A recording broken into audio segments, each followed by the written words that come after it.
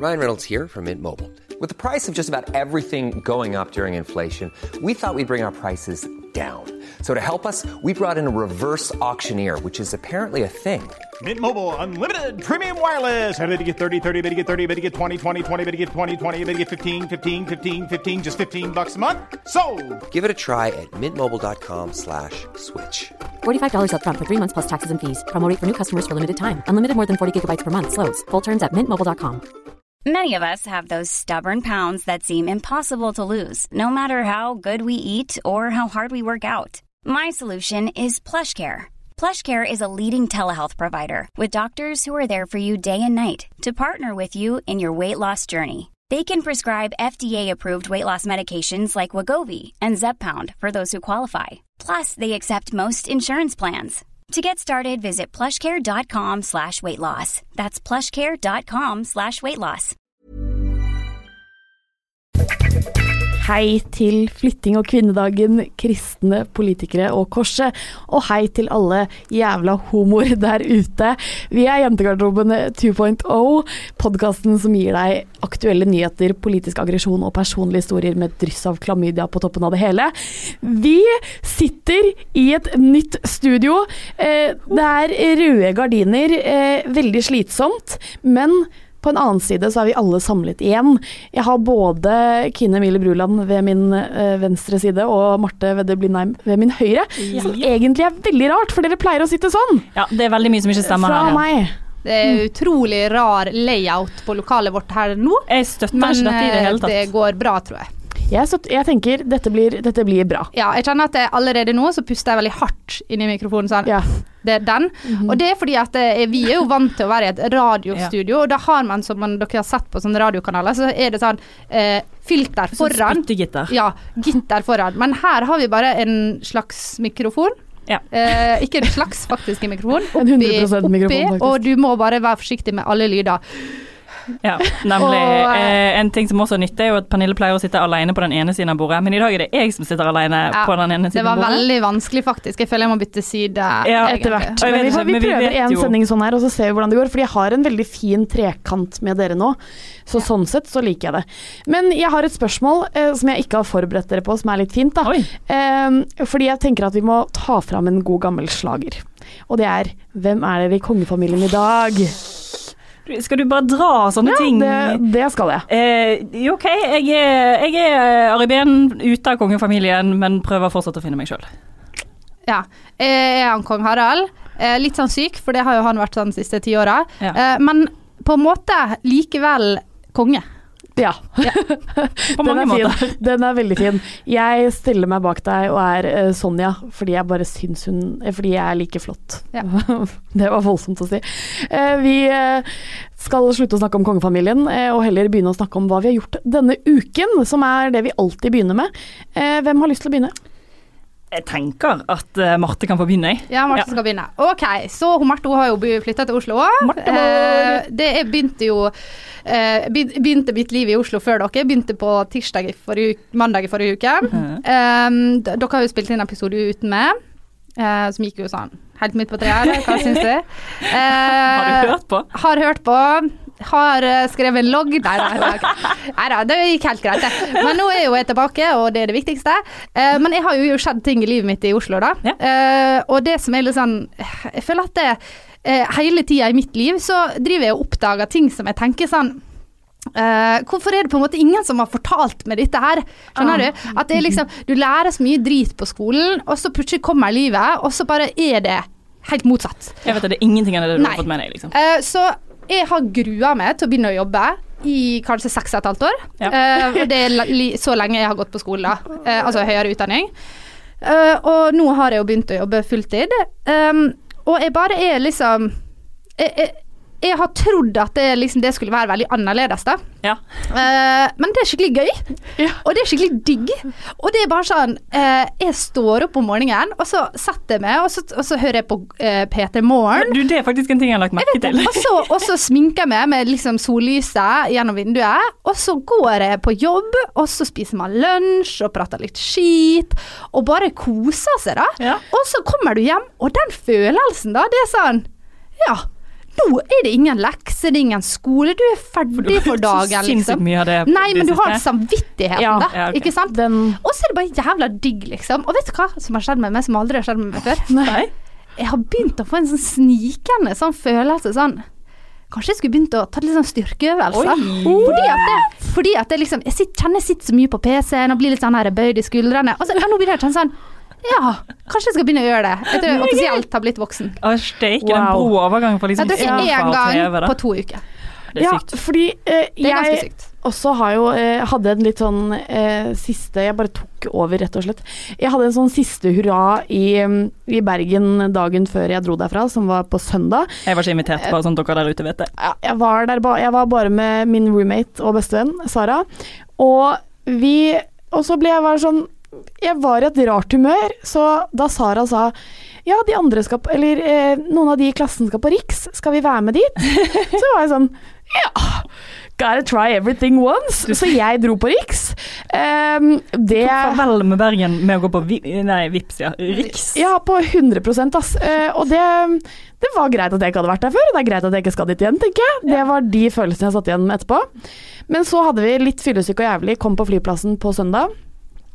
Og i sikkerhetskontrollen så kommer det en dame bak meg. Denne damen er både, altså sånn, hun er nummer 1 russisk, nummer 2 litt gammel, nummer 3 har ingen, altså, nå mener jeg altså sånn, dere kan ikke forestille dere hvor lite intimzone hun hadde. Fordi her har vi altså, hun sto rett bak meg, og sto sånn at hun kunne stikke ut tunga og slikke meg på halsen. Okay. Altså sånn, så jævlig nærme. Og jeg har jo litt problemer med intimzone, og spesielt med mennesker jeg ikke kjenner. Ja. Jeg er ikke så veldig glad i sånn kroppskontakt med ukjente mennesker nødvendigvis. Og fikk sånn sykt digg dagen der på det. Bare bli liksom og hun sto der, og hver gang jeg gikk liksom 3 skritt foran, og gikk mye nærmere han fyren foran meg enn det jeg vanligvis ville gjort, så kom hun rett. Det var grusomt. Ja. Og nå har jeg flyttet hjem da, så det har vært en innholdsrik uke for deg. Mer om det at jeg har flyttet hjem kommer nok mange ganger i løpet av dette halvåret, fordi det kan bli et eventyr. Men jeg har jo da gjort noe dere begge to har snakket om, både flyttet hjem og hatt følelser. La meg fortelle dere litt mer om de følelsene jeg har hatt denne uken. Hæ? Ja. Ok, så det var kvinnedag her om dagen, jeg vet ikke om dere fikk med dere det? Ja, så vidt hørt om det. Ja. Så jeg tenkte følgende, nå skal du ut og gå i tog, for det er viktig, du må stille opp i disse minusgradene og vinden som er der ute. Men det som skjer er at jeg skal jo reise dagen etterpå til Oslo, for dette skjer i Bergen. Det som skjer er at jeg får melding, eller snap fra Marte, der hun plutselig er på legevakten. Og så tenker jeg sånn... Det hadde jeg glemt. Ja. Og så tenker jeg sånn, ok, ja, det var jo sikkert noe sprelskt. Og så sendte jeg melding til deg et par timer senere, men fikk ikke noe svar. Så at det var pålukket, men ja, i hvert fall. Så ringer Pernille meg mens jeg står i denne og hører på appellene. Veldig fine appeller for all del. Og så svarer ikke hun på melding etterpå. Hva er den naturlige tingen å hoppe til da, folkens? Kreft. Dødsfall. Ja, det. Marte er død, var det jeg gikk rundt og tenkte på i dette panikkfulle toget. Fordi du tenkte at jeg ringte deg for å fortelle at Marte var død? Ja, for jeg sendte deg en melding, hva skjer? Og du svarte ikke, så jeg tenkte sånn, hun kan ikke si det på SMS. Ja, nei, det blir går ikke. Nei. Ja, jeg kan komme med en forklaring da, hvorfor jeg ikke svarte. Nei, det trenger jeg ikke. Nei, det er ikke så viktig. Men jeg skjønner tanken, og det går veldig fort. Jeg også trodde at jeg var død et øyeblikk. Ja, du gjorde det, ja. Faktisk. Ja, men da er vi instinkt, da. Og jeg er litt usikker på fremdeles om jeg er glad for at det ikke var det. Nei, okay. I sted var du jo ganske fornøyd med å være i livet, da, så jeg vet ikke om du kanskje skal holde litt på den følelsen. Dette varierer hele tiden, det går opp og ned, opp og ned, opp og ned. Det er helt sant det. Men jeg skal fortelle litt mer om den legevakta litt senere, fordi at det er faktisk en litt sånn vittig historie, og mange av dere som har hørt på lenge vet jo at jeg ikke er fremmed for å dra på legevakta da. Så det... Du sparer litt snadder til senere. Ja, man gjør det. Sparer litt snadder til senere.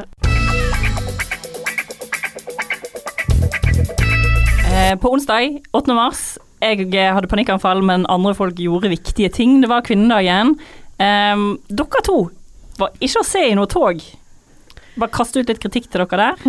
Men hva er det dere sitter igjen med etter kvinnedagen? Ja, nå når du sa det, så må jeg umiddelbart forsvare meg selv, for det var samme dag som jeg var på legevakta. Ergo, det er faktisk en medisinsk årsak til at jeg ikke fikk gå i kvinnedag-toget. Jeg var så jævlig bitter. Jeg lå i senga mi hjemme, fordi at i Oslo så var det et klubbkonsept som heter Free Nipple, som alle vennene mine skulle på, som var liksom det feteste, det var bare glitter overalt.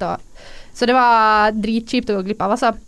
Men, ok, over til noe som ikke handler om å forsvare meg selv, er at, ok, så jeg tenker sånn, kvinnedagen er alltid på en måte, du blir liksom alltid liksom blandet følelser rundt det, ikke sant? Fordi når du setter opp disse parolene i toget, som de jo gjør, så er det liksom jeg liker ikke helt det aspektet der det blir på en måte litt sånn gruppe mot gruppe. Og så har du jo en del kvinnesaker som er liksom veldig sånn intern strid om det. Ja, for det er liksom de grupperingene, det er liksom noen som er veldig med i denne gjengen her, og så er det noen som er veldig med i den andre, så skal de liksom gå på en måte. Og så savner jeg egentlig bare litt liksom det budskapet med det å være sånn her på en måte at noen kjemper for det, noen kjemper for noe annet, men vi på en måte alle vil det samme, vi bare gjør det på litt forskjellige måter, og det må være lov, det må være greit, og vi må på en måte bare, den dagen må bare handle om å samle seg, ikke om å diskutere ulike vinklinger og sånt da. Og det synes jeg er viktig. For det var litt det også som jeg tenkte, som jeg irriterte meg over, fordi at jeg tenker at kvinnedagen skal på en måte handle om å hylle og kjempe for kvinner, og hva man har fått til, og hva vi fortsatt må jobbe med. Og som i alle andre saker så har folk forskjellige meninger, men jeg mener ikke at kvinnedagen altså det var så mye sånn kronikker sånn, derfor føler jeg meg snytt av kvinnedagen. Altså de typiske der, som er veldig sånn, ok da, så var ikke du enig i alle årets paroler, og synd, men det er noe der som du også kan stille deg bak og være sånn, altså sånn, de fleste med litt common sense bør kunne stille seg bak en parole som nei, altså denne her er ganske grei, altså. Rettssikkerhet for voldtektsoffere, for eksempel. De fleste bør kunne på en måte gjøre det uten at det skal bli noe baluba rundt, sant?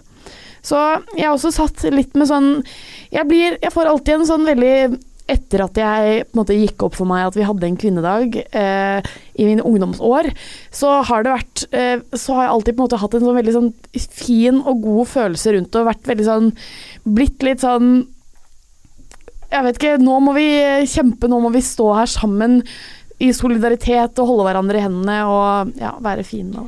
Men for å på en måte splitte det opp litt da, altså, hva er de viktigste sakene? Hva synes dere er de viktigste sakene? Da? Bare for at nå kan dere lage deres egne grupperinger og ikke krige mot hverandre med hverandre.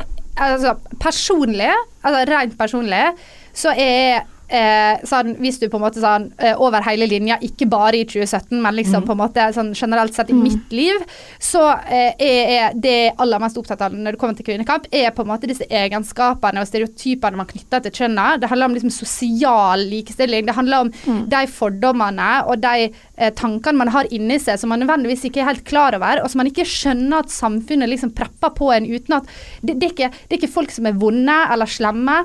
Det er kvinner like mye som menn, men man undervurderer andre kvinner, og det er liksom, det er veldig, det har jeg på en måte, det er det jeg har kjent mest på selv, og spesielt liksom når du driver med humor, og sånn som vi gjør, og det å på en måte passe inn i det liksom snevre bokser som er kvinner som driver med humor da, det synes jeg liksom på en måte, det synes jeg er en viktig sak, men hvis du skal på en måte, hvis jeg objektivt skal se på det for liksom verden, så tenker jeg absolutt viktigste paroler i år er alt som går med på minoritetskvinner. Det er æresdrap, tvangsekteskap, det er det vanskeligste ord i verden.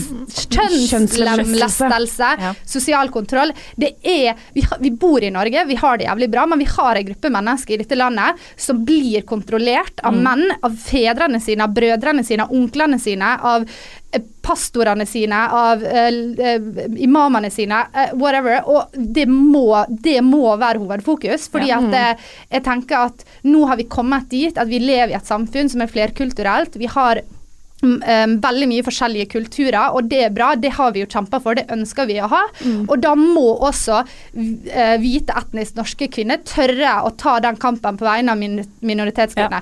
Og det var for meg denne nye organisasjonen SEF, Sekulær forening for feministisk et eller annet, dritbra, skikkelig bra at de kan organisere seg, og så at vi kan sammen jobbe for de sakene som de kan mye om, som vi kanskje ikke kan så mye om, og at vi kan stille oss bak det. Det tenker jeg er viktigst. Ja, jeg også veldig enig i alt det du sier, men også noe for meg er også sånn for kanskje det som har skjedd bare rundt med alle disse store politiske profilene som er menn og som er mannssjåvinister, som har holdninger som altså sånn som Donald Trump og han idioten av en polsk EU-politiker som kommer og altså sånn melder fra seg at kvinner er mindre verdt og bør tjene mindre og alt dette her. Og det jeg synes på en måte er veldig skummelt med disse egenskapene og mye av grunnen til at vi må kjempe imot det, fordi de fleste voksne mennesker skjønner at dette her er jo voldsomt, de skal ikke ta dette til oss, mange i hvert fall gjør det, men tenk på de barna som sitter, eller sånn alle de andre, de som kommer etter oss da, at de skal vokse opp med de samme tingene, at man alltid skal gå og stagnere på det samme, at i USA kan liksom gå bort en abort, altså sånn, det er bare så mye da, som kommer inn her og som gjør at jeg blir sånn helt vanvittig. For mitt problem, som også på en måte var et problem når jeg skulle gå i tog, var at jeg klarer ikke å velge én ting som jeg synes er viktigere enn andre ting. Så når folk spør meg, i stedet når vi satt og snakket om dette her, så er det sånn, jeg vet ikke hva som er det viktigste. Jeg aner ikke hva det går i. Alt er viktig, så jeg løp frem og tilbake i toget da, for det er en sånn person jeg er. For vi har jo på en måte blitt enige om at det er veldig mye som er nødt til å gjøres i Norge for likestilling, og spesielt med fokus på liksom sosial likestilling. Men det er jo fortsatt andre ting å gjøre, men hva er det politisk vi kan liksom gjøre for å endre det som skjer nå? Altså jeg tenker sånn, vi har jo snakket mange ganger i Jentegarderoben om det at på en måte sånn, det å være PK og det at liksom venstresiden får litt kritikk for de på en måte ikke tør å ta tak i liksom, altså på en måte det er en sånn feministelite da, som liksom snakker om saker som egentlig ikke angår alle og hele denne pakka der.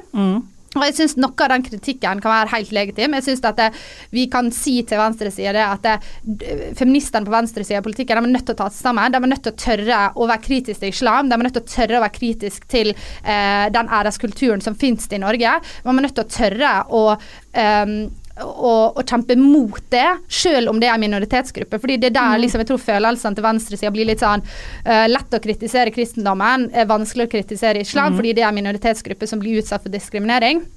Og det synes jeg er helt legitimt, det er sånn, det må vi nødt til å gjøre. Men en ting jeg også må nødt til å si, og det er, som jeg synes alt for sjelden blir sagt, og som alt for sjelden blir satt fokus på, det er høyresiden sin liksom del av kvinnekampen. Fordi at jeg kjenner sånn, så Sylvi Listhaug på Lindmo, ikke sant? Og hun vil ikke assosiere seg selv, hun vil ikke kalle seg selv feminist, fordi hun mener at det er for rødt da. Og det kan jeg skjønne, for i et historisk perspektiv så er det nok det.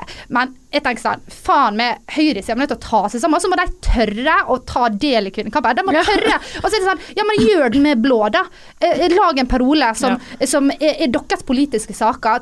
Tør å liksom ta en del av det. Ikke bare stå på sidelinjen og være sånn, nei, dette er bare disse rødstrømpene. Sånn, fuck, nå er vi over det, liksom. Sånn, her kjemper vi for utdanning til kvinner, vi kjemper for det å kunne få lov til å ta abort, det å donere penger til forskning på viktige sykdommer som kvinner opplever, det å liksom æresdrap, alt det der, det er sånn, høyresiden er jo enig i det, men så tør ikke det, for de er så livredd for å bli assosiert som rødstrømpe, eller liksom, og feminister er du raddis venstresiden, og det er bare sånn, jeg kjenner drittlei av det, og det at vi har en regjering som er så mange kvinner, som er dritbra, men at de ikke tør, at de ikke møter opp i Oslo og går 8. marsdag, at hun Erna, at hun Siv, at hun Sylvi, alle disse her som har posisjoner i Norge, fordi noen har kjempet for at de skal få lov til å ha det, at de er sånn, nei, jeg føler ikke at jeg identifiserer meg helt det med kvinnekampen. Det er sånn, da må de faen meg ta det sammen. Helt ærlig talt, eneste grunnen til at de er der, er jo på grunn av kvinnekampen. Det hadde jo ikke vært mulig for de å bli politikere. Altså sånn, da hadde man jo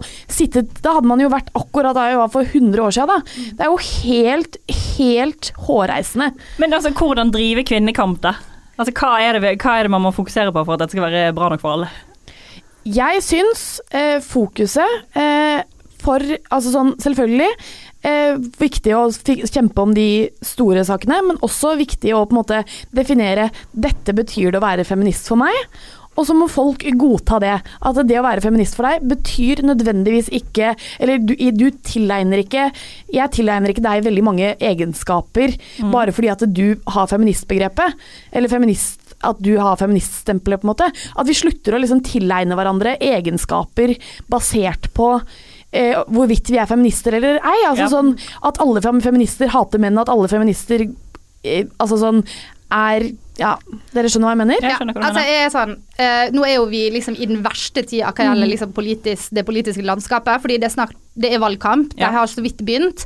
Det er en ganske sånn sterk statement av høyresiden å ikke møte opp på 8. mars, fordi at de vil på en måte, de vil ikke på noen måte være enige med venstresiden i disse tider, ikke sant? Og det er på en måte forståelig, det er deres kampanje, det er deres kamp, men så er det bare sånn, det er litt sånn som hvis du ser på det amerikanske valget, så kan du se på republikanerne, og så kan du tenke sånn, kan de på en måte bare sette seg nå og være enige om det at ok, en gang var vi for slaveri, nå er ikke vi det lenger, vi kommer aldri til å ta det opp igjen, vi er ferdig med det.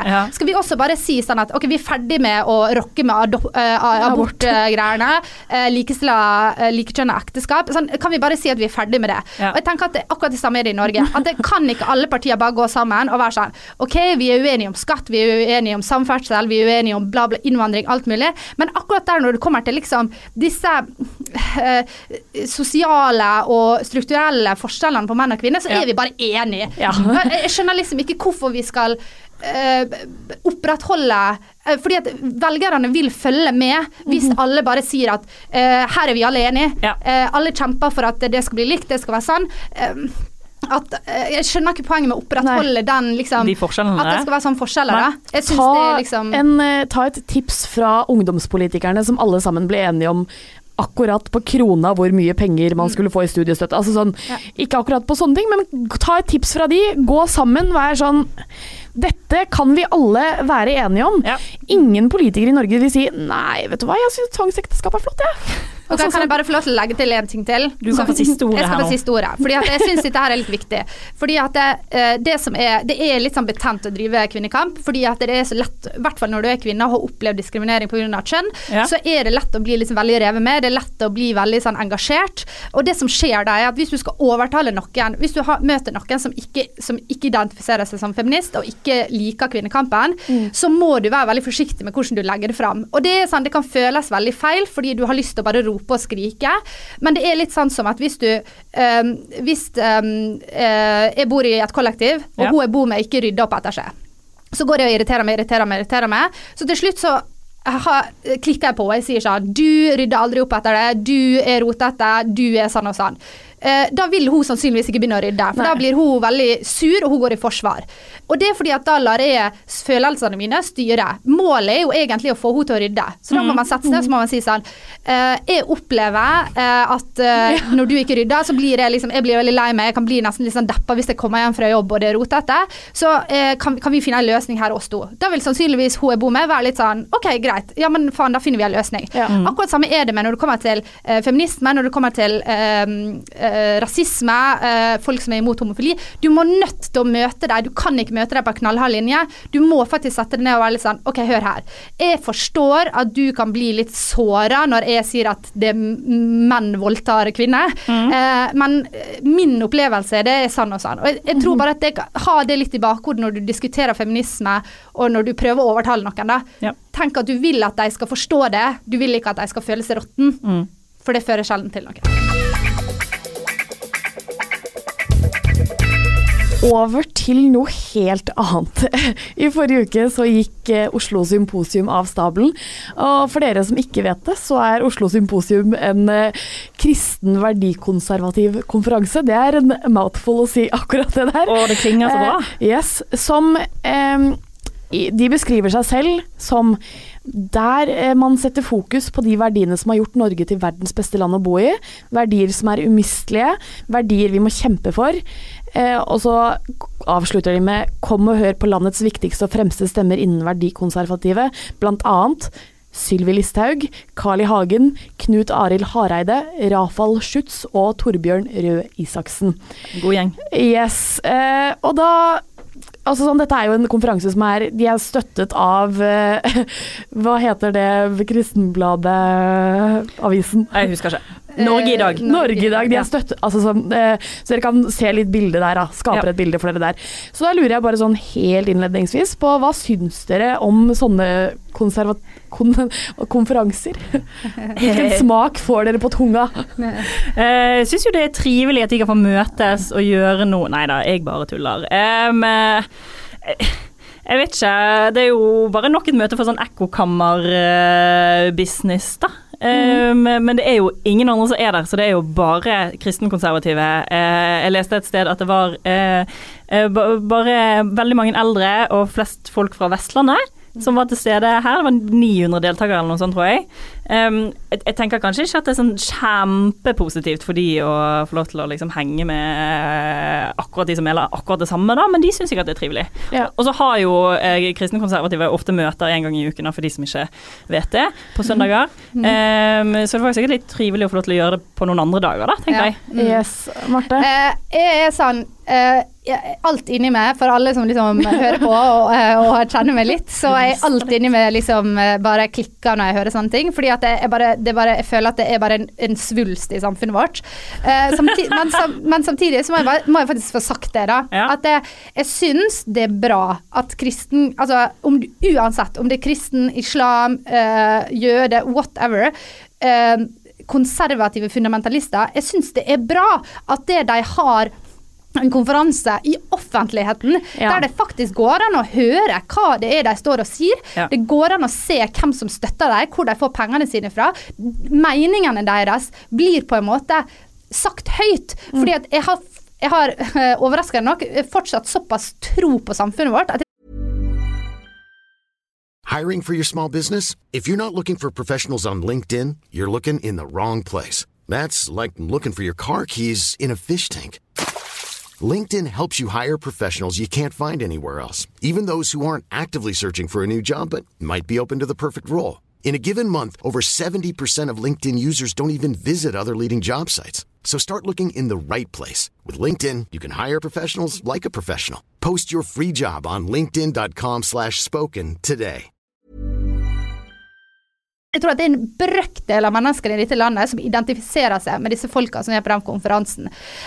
Og jeg tror at hvis vi hadde hatt en lignende konferanse for islam, så tror jeg nok folk hadde reagert veldig kraftig. Samtidig så tenker jeg at fundamentalister, ekstremister, må opp i dagens lys. De nødt til å bli satt en lommelykt på. Vi må nødt til å se hva det der faktisk står og sier. Fordi at jeg tror veldig mange hive seg med på sånne ting uten å egentlig forstå hva det handler om. Så sånn rent sånn prinsipielt så synes jeg det bra at de får delt, at alle får vite hva de faktisk står der da. Men det jo moral og ting som tilhører bronsealderen, og det jo svindel og lureri og vitenskapelig, altså det, Men, stopper det der. Men det som litt problematisk jo at det var jo veldig mange store politikere i Norge som var med som talere her. Ja, det som problemet.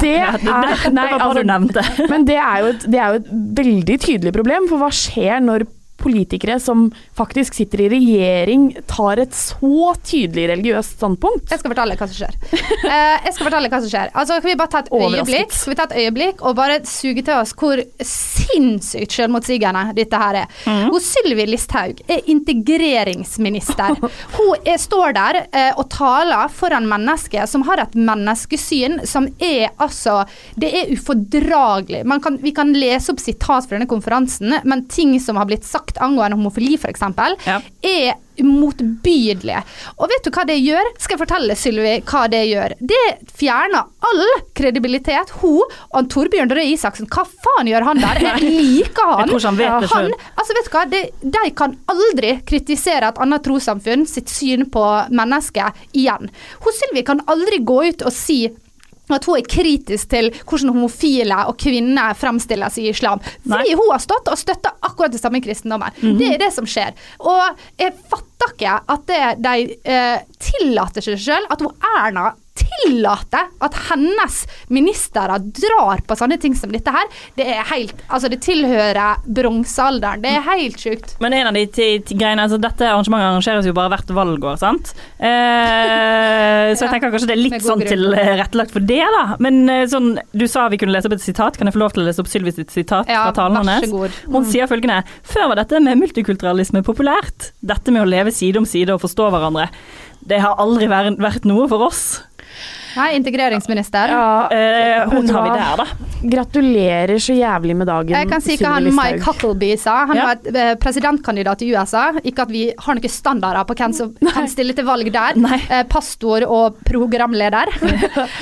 Han sier det at han står på talerstolen. De snakker om det at Oslo Symposium har blitt kalt radikale. Og så sier han det som radikalt at vi i ferd med å endre definisjonen av ekteskap til at 2 menn, 2 kvinner, 1 mann, 3 kvinner, 1 mann og et barn, og 1 mann og et dyr kan gifte seg. Altså så sammenligner det at en mann gifter seg med et dyr, eller et barn, med det at 2 av samme kjønn gifter seg. Det jo helt... Jeg kan ikke skjønne at noen har sittet der og tenkt sånn, ja, at ikke han Torbjørn Røe Isaksen har sittet og vært litt sånn, faen, det var ikke en god idé. Helt enig. Men jeg ser for meg, for han var jo der da, og han snakket jo om mobbing av homofile og jøder i skolen og sånne ting, så det der greiene der, har jo ikke, han tør jo ikke stå der og liksom tordentale til denne befolkningen som inne i dette rommet der, på noe som helst måte. Han står jo ikke opp for så veldig mye, han bare informerer, føler jeg.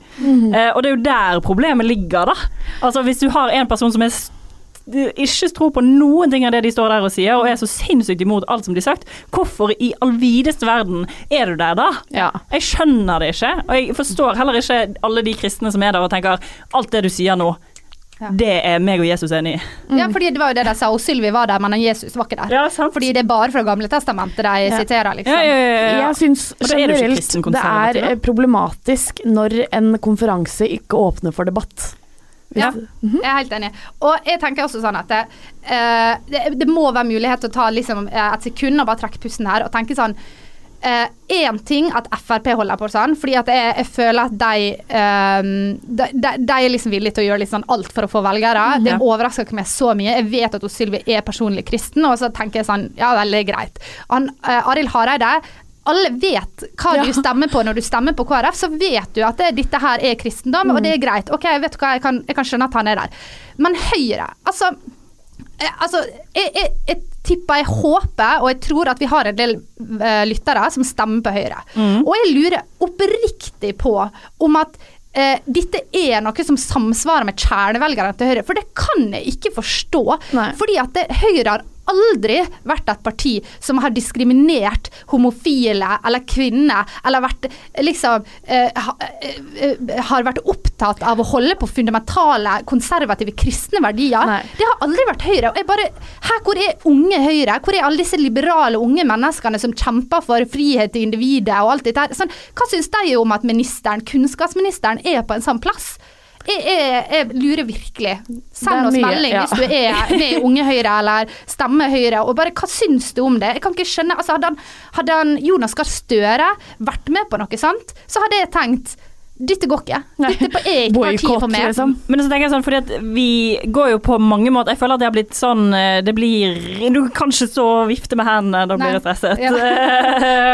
Jo, det ikke sånn at vi liksom har gått, det ikke så veldig mange som står inne for at alt det som har skjedd den helgen ok da, på noen som helst måte. Det får jo kjempemye kritikk, samtidig som at folk bare tenker, vi ignorerer det, og vi går videre i livet, holdt jeg på å si, uten å på en måte diskutere det i stor grad da, og det er jo da problemene oppstår, det er jo det som har skjedd liksom i USA da, for eksempel, der det bare sånn, ok, men de eksisterer der borte, vi kan eksistere her, og så trenger ikke vi å snakke sammen, da bare deler vi oss her, og så kan dere være enige i det, så kan vi være enige med oss selv om dette. Det må snakkes og diskuteres i hjel, tenker jeg. Alle sånne ting må snakkes og diskuteres i hjel. Ja. Vi har jo fått ganske mange spørsmål egentlig om vi kan utrede litt og forklare litt nøyere hva som skjer, hvorfor vi i Oslo, hva har skjedd? Hva greien? Så vi kan jo ta litt sånn ABC på det akkurat nå. Nå har det jo seg slik at jeg og Marte har flyttet permanent til Oslo. Kine kommer etter i slutten av mars. Ja. Ja. Vi har rett og slett begynt å lage podcast hos en annen distributør, om det går an å si, produksjonsselskap, som heter Moderne Media. Og vi ferdig som studenter, så det fikk vi også spørsmål om da. Ja, men hva skjer med studiene deres og sånn? Det som at vi har egentlig bare tatt studier litt for gøy det siste året, så derfor året, det lov å si? Nei, jeg vet ikke, vi har bare fadet ut, i hvert fall meg og deg. Vi satt og diskuterte dette her, om vi skulle ta og droppe og ta eksamen til sommerferien. Marte droppet... Skal jeg få komme med en... Ja, nei, altså kjør på.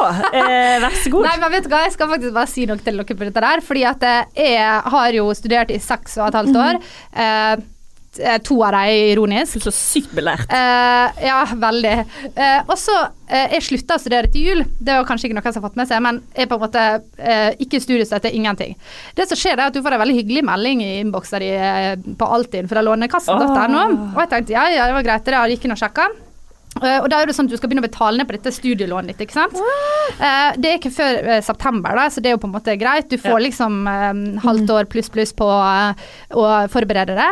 Og det var 3.450 kroner i måneden. Det så mye penger. Og så tenkte jeg sånn... Har alle like mye vi som ikke har gått på privatskole også? Altså, jeg har gått over 0,5 mill. I studielån. Jeg ligger på 600 000. Jeg tror at det kan være mulig å justere det ned, fordi du liksom kan ta det over lengre år, og sånn, men du utsetter jo bare det uunngåelige. Men jeg kan i hvert fall da si... ta eksamen. Ja, for jeg har på en måte konkludert med det da. Jeg tenker sånn, det litt dumt å gå 30, 40, 20 000. Jeg har tenkt at du betalte sånn 1200 spenn i måneden, og så bare betalte du til du døde. Og så var det sånn, nei, jeg skulle være ferdig nedbetalt til 2037 eller noe sånt. Det jævlig mye penger på kort tid. Du kommer til å være død før den tiden. 20 år det. Ja. Wow. Ja, jeg ble litt stresset av dette her, så det må... Måtte bare si det til alle som ikke vet at det skjer. Ja, men så vi har da altså flyttet til Oslo, eller jeg har flyttet hjem til familien min i Drøbak. Og det storstas, eller? Det vet du hva, det hyggelig, men vi jo ikke vant til å bo sammen. Nei. Det problemet, fordi alltid vanligvis når jeg kommer hjem, så det jo, jeg hjemme på ferie, og da det sånn, det tar i hvert fall en dag eller 2 før, altså det tar en uke da. Nei, det tar en uke før det sånn, kan du gå tur med Theodor? Ja. Eller kan du gjøre det? Nå var det sånn, jeg får veldig mye sånn arbeidsoppgaver med en gang, og det går egentlig fint, men så har jeg jo fått jobb jeg også, en fulltidsjobb jeg også, så det var jo veldig overraskende, for jeg hadde jo egentlig forberedt meg på et halvår der jeg lagde podcast og var i Oslo på ukentlig basis, men kanskje ikke daglig sånn egentlig, og lå litt i senga og så på True Blood og sånne ting. Ja, så det ble litt kastet ut i det der da, det jo greit. Men det var egentlig litt fint. Det også derfor jeg tenker at jeg ikke trenger å ta eksamen. Ja. Jeg skal bare reise frem og tilbake da, fordi at jeg har dritmye penger og liker å ødelegge miljøet. Og du har jo også et deilig verv i studentradioen allerede, så du må fullføre. Jeg må fullføre det, så sånn det med den saken. Men du, Marty Party, har jo hatt noen innholdsrike uker. Du vet hva, jeg må faktisk fortelle om det, og dette sanne situasjoner som gjør at jeg veldig glad for at jeg har en podcast, for da kan jeg faktisk nå ut til en menneske som jeg kan spørre om råd. Fordi at jeg har jo ikke hatt på vekkerklokke de siste 2 årene. Jeg har sovet 10 timer hver natt og vært veldig fornøyd med det.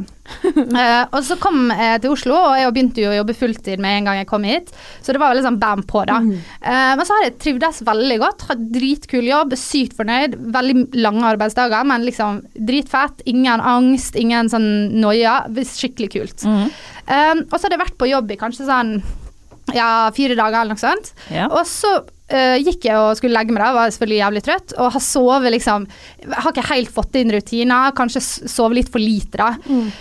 Og så gikk jeg og la meg, var devetrøtt, og alt var fint og var glad og sånn, og så akkurat i det, du vet sånn, det sekundet jeg skulle sovne, sånn, du vet akkurat når du på en måte merker at du begynner å gå over i drøm, da fikk jeg sånn støt gjennom kroppen. Rykk. Men det rykk, eller det støt? Nei, det ikke sånn, du vet du får sånn rykk i beina. Det var et støt. Og det noe av det mest ubehagelige jeg har opplevd. Skikkelig ekkelt. Men så var jeg liksom, du vet du så sliten, og så du blir ikke redd. Det var ikke sånn at jeg fikk liksom noia. Jeg bare tenkte sånn, det går over. Og så skjedde jo dette hver gang jeg skulle sove, så jeg fikk ikke sove, og så ble det til at det ble liksom 2 timer søvn, og så dro jeg på jobb, og så dro jeg på fylla, og så var det søndag, og så mandag, og så tirsdag, og så skjedde dette hver natt, hele tiden. Og så leste jeg jo, selvfølgelig måtte jeg bare google da. Det så bra, Marte! Jo, men jeg måtte bare gjøre det, for jeg var bare sånn, jeg må bare finne ut hva dette her fordi som oftest når ting skjer med meg, så det som oftest liksom angst da. Og så googler jeg, så det sånn, dere har hørt om sånn søvnparalyse. Du vet at folk liksom våkner, men så kan ikke de bevege kroppen. Søvnparalyse, det ligger liksom inne i en sånn kategori med sånn søvnlidelse da. Og det tydeligvis en søvnlidelse som dette her da. Og det skjer når du på en måte har sovet for lite, så det blir bare verre og verre, ikke sant? Men jeg har liksom aldri opplevd det før, jeg har aldri hatt problemer med å sovne, jeg har alltid bare sovnet med en gang. Så på onsdag så har jo det bare, da har det samlet seg opp da, mildt sagt, så da besvimte jeg. Og tenkte bare sånn, nå det faktisk ikke psykisk lenger, nå jeg syk. Så jeg drar på legevakta her i Oslo, selvfølgelig. Klarte å komme på legevakta innen 2 uker. Det jeg ganske fornøyd med. Veldig stas, mye på legen, altså. Snart brukt opp frikortet mitt allerede. Det jo. Fornøyd. Og så kommer jeg dit, og så skal jeg inn til en sykepleier, og hun ser på meg veldig sånn bekymret, og da kjenner jeg at det blir litt sånn, for første gang jeg blir litt sånn redd. Og så begynner hun, og så sier hun sånn, kan du smile til meg? Og så tenkte jeg bare sånn, ja, så du tror jeg har fått slag? Vi der, ja. Og da, det som skjer da, at jeg har en veldig sterk syke. Så det som skjer at syka mi tar over, og jeg blir liksom nærmest lam da i kroppen. Jeg blir helt sånn, panikken så sterk at kroppen min bare slutter å fungere. Og hun spurte om jeg kunne ta opp begge hendene, og jeg klarte selvfølgelig ikke ta opp ene hånda, men det var jo bare fordi jeg var redd. Og jeg ble rullet i rullestol inn, og jeg fikk komme inn på sekundet. Da ble jeg jo livredd, ikke sant? Fikk du rullestol? Jeg fikk en rullestol inn til legen, og han legen, og de sjekket alt mulig. Og så til slutt da så sa jeg sånn, det som greia da, at jeg har blitt behandlet for angst og sånn, så det kan jo være det. Og da var han bare sånn, og bare lene seg tilbake sånn som leger gjør når de hører at folk har psykisk lidelse. Nei, men da tror jeg vi bare sier det sånn da. Så ble det til det, at det var tydeligvis en angstreaksjon, jeg vet hva faen og så lavt blodsukker, jernmangel, veldig lite søvn og sånne ting, og så fikk jeg sovetabletter da. Så nå har jeg sovet 2 netter på rad, men jeg fremdeles litt sånn shaky, så jeg bare lurer veldig på hvis noen har opplevd det sånn, med sånn støt og sånn i kroppen. Kan ikke dere si fra? Fordi det noe dere kan gjøre? Det noe dere har gjort? Fordi jeg redd for at det aldri skal forsvinne. Det høres ut som djevelen som prøver å ta inn i kroppen din. Ja, det. Bare kaster det ut der. Ja, skikkelig ekkelt altså. Det skjønner jeg. For de som obs på Instagram og følger mange kjente profiler, så de kanskje noen som gikk rundt med jævla homogensere i går. Og det fordi Gisle Agledal skal lage en serie som med da samme navn, Jævla homo. Og det inspirert av at han selv homofil, men har et problematisk forhold til det. Han synes det vanskelig å holde kjæresten sin i hånda. Han synes det vanskelig å fortelle at kjæresten sin gutt. Han synes det vanskelig å kysse kjæresten sin i offentligheten. Så, ja. Og jævla homo det mest brukte skjellsordet i norske skolegårder. Det helt sant, og siden vi ikke fikk kjendis nok, eller kjendis i det hele tatt, til å få merch, så tenkte vi, la oss prate litt om det. Ja, vi må gjøre det. Ja, det trivelig. Han har jo en veldig inspirerende Instagram, der han legger ut bilder av seg og kjæresten, og så skriver han under. For eksempel, han har et bilde der han holder kjæresten sin i hånda, og så står det 40% av norske menn negativ til at 2 menn holder hender, og så det en der han klemmer kjæresten sin, der står det at 1 av 4 menn synes homofile menn frastøtende, og nesten like mange grøsser ved tanken på at noen homofile. Det liksom statistikken her da. Ja, men det så sykt, for det så fjernt for meg, altså selvfølgelig er det fjernt for meg, men at folk liksom skal mene at det så sykt gale da. Jeg forstår det bare ikke. Nei. Og jeg tror at vi har på en måte kommet veldig langt når det kommer til det å på en måte akseptere homofili, ikke sant? Vi alle på en måte generelt enige om at liksom, homofile liksom. OK folk, det ikke en sykdom, det liksom, folk skal få lov til å gjøre det de vil. Jeg tror vi er generelt enige om det. Men så kommer det et annet aspekt, og det handler jo om følelsene våre og reaksjonene våre, som ikke alltid henger sammen med prinsipper og tankene våre. Nei, for du kan liksom gå rundt og si at du synes det helt greit og fint og flott, og så stopper du likevel opp og ser 4-5 ganger når du ser noen holde hender eller kysse på gaten. Ja. Og jeg tenker sånn, dette er noe jeg liksom er veldig opptatt av, da, fordi at jeg har kjent så sinnssykt på det selv, og det er hvor irrasjonelt frykt er. Og jeg tror at man kan si at det er litt frykt som gjør at disse mennene synes at sånne ting er frastøtende. Det er frykt og det er fordommer. Og jeg har kjent veldig på det, fordi at jeg har på en måte tatt meg selv veldig i det å være prinsippfast på noen ting. Ta for eksempel kvinnelige ledere da. At jeg er veldig opptatt av at kvinnene skal være i høye posisjoner og skal kunne på en måte få lov til å være ledere på samme måte som menn, men så merker jeg at jeg er mer negativ når jeg møter kvinner, og at jeg tilegner de andre egenskaper da. Ja, du møter dem på en annen måte. Ja, og jeg har jo fortalt tidligere at jeg var med i det eksperimentet på skolen, der det var en historie om du leste en historie om en mannlig leder, og så skulle du skrive under hva du mente. Og da var det sånn, han er framgangsrik, han er karrierebevisst, han er målbevisst, jeg vil ta en pils med han, jeg vil at han skal være mentoren min. Og så leste jeg en annen gruppe, akkurat samme historie, bare at det var kvinne, og da var det sånn, hun er ikke egnet til å være mor, hun er bitchy, jeg vil ikke ta øl med henne, jeg vil ikke at hun skal være mentoren min, hun virker irriterende, og det er sånn, det er ikke vonde mennesker, det var studenter, da skulle du tenke at de er litt sånn fremoverlent. Altså, ja, og også da bevisste på at det skal være greit med ting, men så... Ja, men da tenker du, da ser du forskjellen på det og hva man faktisk føler da, og jeg tror det er veldig mye sammen med homofili, at veldig mange mener det at jeg vil at homofile skal få lov å gifte seg, jeg vil at de skal få lov til å leve akkurat sånn som alle andre, jeg vil bare kanskje ikke at mitt barn skal være det, skjønner du? Og det er veldig trist, fordi det handler bare om at vi må nødt til å se det i oss selv, og så må vi jobbe med det da. Man må liksom ta en liten runde med seg selv da, så må du bare ta det derfra, men jeg skulle fortelle en liten historie, fordi at en gang jeg var på fylla, som jo er støtt og stadig, så kysset jeg en jente på gaten, utenfor et utsted, og så var det veldig mange mennesker som gikk forbi, så det var jo liksom fløyt i utgangspunktet, men absolutt alle menn som gikk forbi skulle stoppe opp og på en måte påpeke at oi, her var det 2 jenter, og dette går helt fint for meg, ingen problemer med dette her, altså, det er null stress, og bare liksom stå og de skulle liksom slå av en prat da, og jeg bare sånn, på hvilke planet tror du at vi har lyst til å ha denne samtalen med deg akkurat nå, og hvorfor synes du, altså hadde du gjort det hvis det var et heterofilt par som stod og skysset på gaten? Ja, fordi det er det som er liksom sånn, man tenker med seg selv sånn, altså sånn, jeg føler at når det er såpass lite normalisert at man føler for å kommentere at noe er bra eller dårlig, så er det ikke bra, eller så er det ikke normalisert nok. Så altså sånn, med det sånn at man kan for eksempel, det kan jo godt hende at også noen gutter ville stoppet opp hvis det var 2 gutter og var sånn, jeg støtter dere gutter, ja for homofilt ekteskap. Det kan jo godt hende at man tenker sånn også. Man vil jo aldri sagt det. Nei. Altså sånn, det er jo selvfølgelig, hvis man har kysset noen på gaten, så er det noen ganger man får catcalls, liksom. Men det er på en måte, det er ingen som kommer bort og er sånn, det er ingen som synes dette ser bra ut, eller som kommer bort og er sånn, sup. Hva skjer? What's up? Kan jeg bli med? Ja, sant. Tenk dere, det viser forskjellen mellom en gutt og jente. Tenk dere, 2 gutter står og kysser, og så kommer en jente og sier, kan jeg bli med? Det er jo helt... Ja, det er lurt.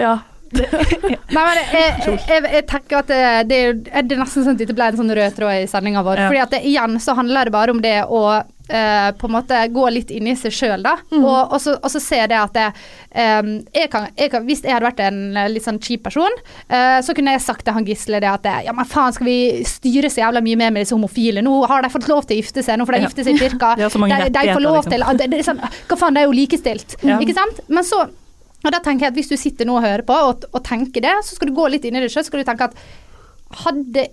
synes det helt komfortabelt at 2 store, skjeggete, voksne menn klina foran meg på trykken. For det tror jeg at veldig mange hadde reagert på. Ja. Eller av to eldre damer, for eksempel. Ja, men ikke sant? Og det som det er en sånn her, det viser bare hvor fordommene våre er så irrasjonelle. Altså at jeg blir mer redd hvis en mørk mann går bak meg enn en hvit mann, men i realiteten så bør jeg være mer redd for hvite menn. Jeg bor i Norge, vi har en terrorist som har vært her, og han var ikke muslim da, for å si det sånn, men det er bare så irrasjonelt. Flyskrekk, ikke sant? Det er bare sånn, what the fuck? Og du må gå litt i det selv og være litt sånn, jeg skal ikke agere på alle fordommene og alle fryktene mine. Nei, men det er greit å være de bevisst da, hvis du er klar over at dette er noe inni deg. Det er da du begynner å jobbe med det, på en måte. Ja, det er liksom step one. Så bare ta deg en kopp te, sitte ned og tenke over dette her. Vær litt flinke til å ta deg selv i nakken, på en måte. Vær sånn, når du tenker sånn, når du blir ekstra stirrende på det homofile eller lesbiske paret som sitter og holder hverandre i hendene, så ta deg selv i det, og så tenker du sånn, hvorfor stirrer jeg på, eller altså sånn, så om en gang du er bevisst på at jeg tenkte at jeg synes egentlig dette her er helt greit, hvorfor da sitter jeg da og stirrer, på en måte? Har det noe å si? Så selv om, jeg hyller dette programmet han lager, fordi det er faktisk jævlig viktig, og det er så lett å dra konklusjoner og være sånn, enda et sånt homoprogram, men vi har faktisk en veldig lang vei å gå der, altså. Og det vi skulle lage et om kvinner, vi skulle lage et om muslimer, vi skulle lage et om dverger, jeg vet at faen alt som har fordommer i samfunnet vårt, fordi at det sitter så dypt i oss da, og det er ikke individet sitt feil, det er samfunnet sin feil. Så power til Gislas. Send gjerne over en genser, så beruker han. Ikke tenk på det.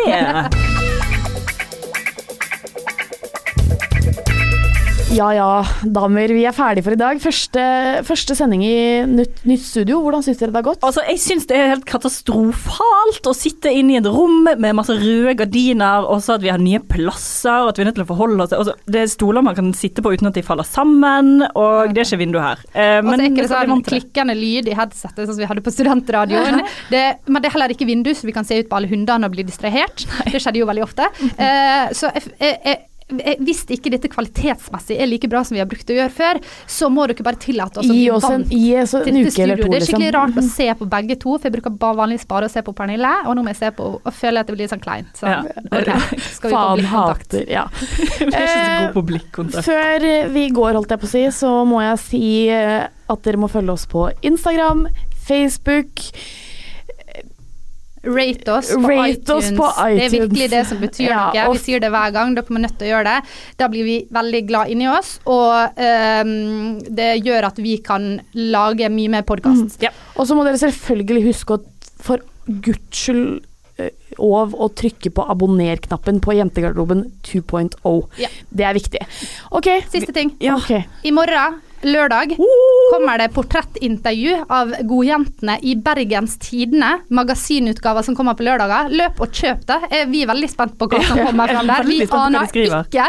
Når journalisten kom for å snakke med oss, så var vi på forhånd sånn, ok, vi skal ikke snakke om det, og hun var bare sånn, etter 3 minutter, så vi bare det er som at du viser noen på en måte vi fortalte alle hemmelighetene våre, så jeg tror det intervjuet kan være litt interessant. Så løp og kjøp det, jeg tror det blir dritbra. Vi er spent i hvert fall. Takk til dere to damer, Kine Emilie Bruland og Marte Vedde. Mitt navn er Pernille Kjølberg Vikørn, og vi snakkes om en uke. Ha det! Shalom! Step onto the legendary clay courts of Roland Garros, where the world's best players battle it out at the French Open for a chance to win a Grand Slam title. Tennis Channel Plus is your place to watch. Stream every court from your phone or smart TV live in HD. See the action unfold as legends fight for glory and new rivalries emerge. Daily live coverage begins Monday, May 20th, with match replays on demand so you never miss a moment. From the first serve to the final point, Roland Garros promises unforgettable moments and new chapters in tennis history. Stream now with Tennis Channel Plus to be there when it happens. Imagine the softest sheets you've ever felt. Now imagine them getting even softer over time. That's what you'll feel with Boll & Branch's organic cotton sheets. In a recent customer survey, 96% replied that Boll & Branch sheets get softer with every wash. Start getting your best night's sleep in these sheets that get softer and softer for years to come. Try their sheets with a 30-night guarantee. Plus, get 15% off your first order at bollandbranch.com. Code BUTTERY. Exclusions apply. See site for details. Acast powers the world's best podcasts. Here's a show that we recommend. The Real Housewives is a guilty pleasure for most, but if you're looking to not feel guilty about that pleasure, tune in to Everything Iconic with me, Danny Pellegrino, where I break down all the messy moments and behind-the-scenes antics of Bravo's popular franchise. And on Everything Iconic, I also interview celebrity guests like Kelly Ripa, Keke Palmer, Drew Barrymore, Cameron Diaz, and more about their guilty pleasures, their past work, and so much more. So if you're pop culture obsessed and find yourself watching way too much reality TV like me, tune in to Everything Iconic with Danny Pellegrino, wherever you listen to podcasts. Acast helps creators launch, grow, and monetize their podcasts everywhere. Acast.com.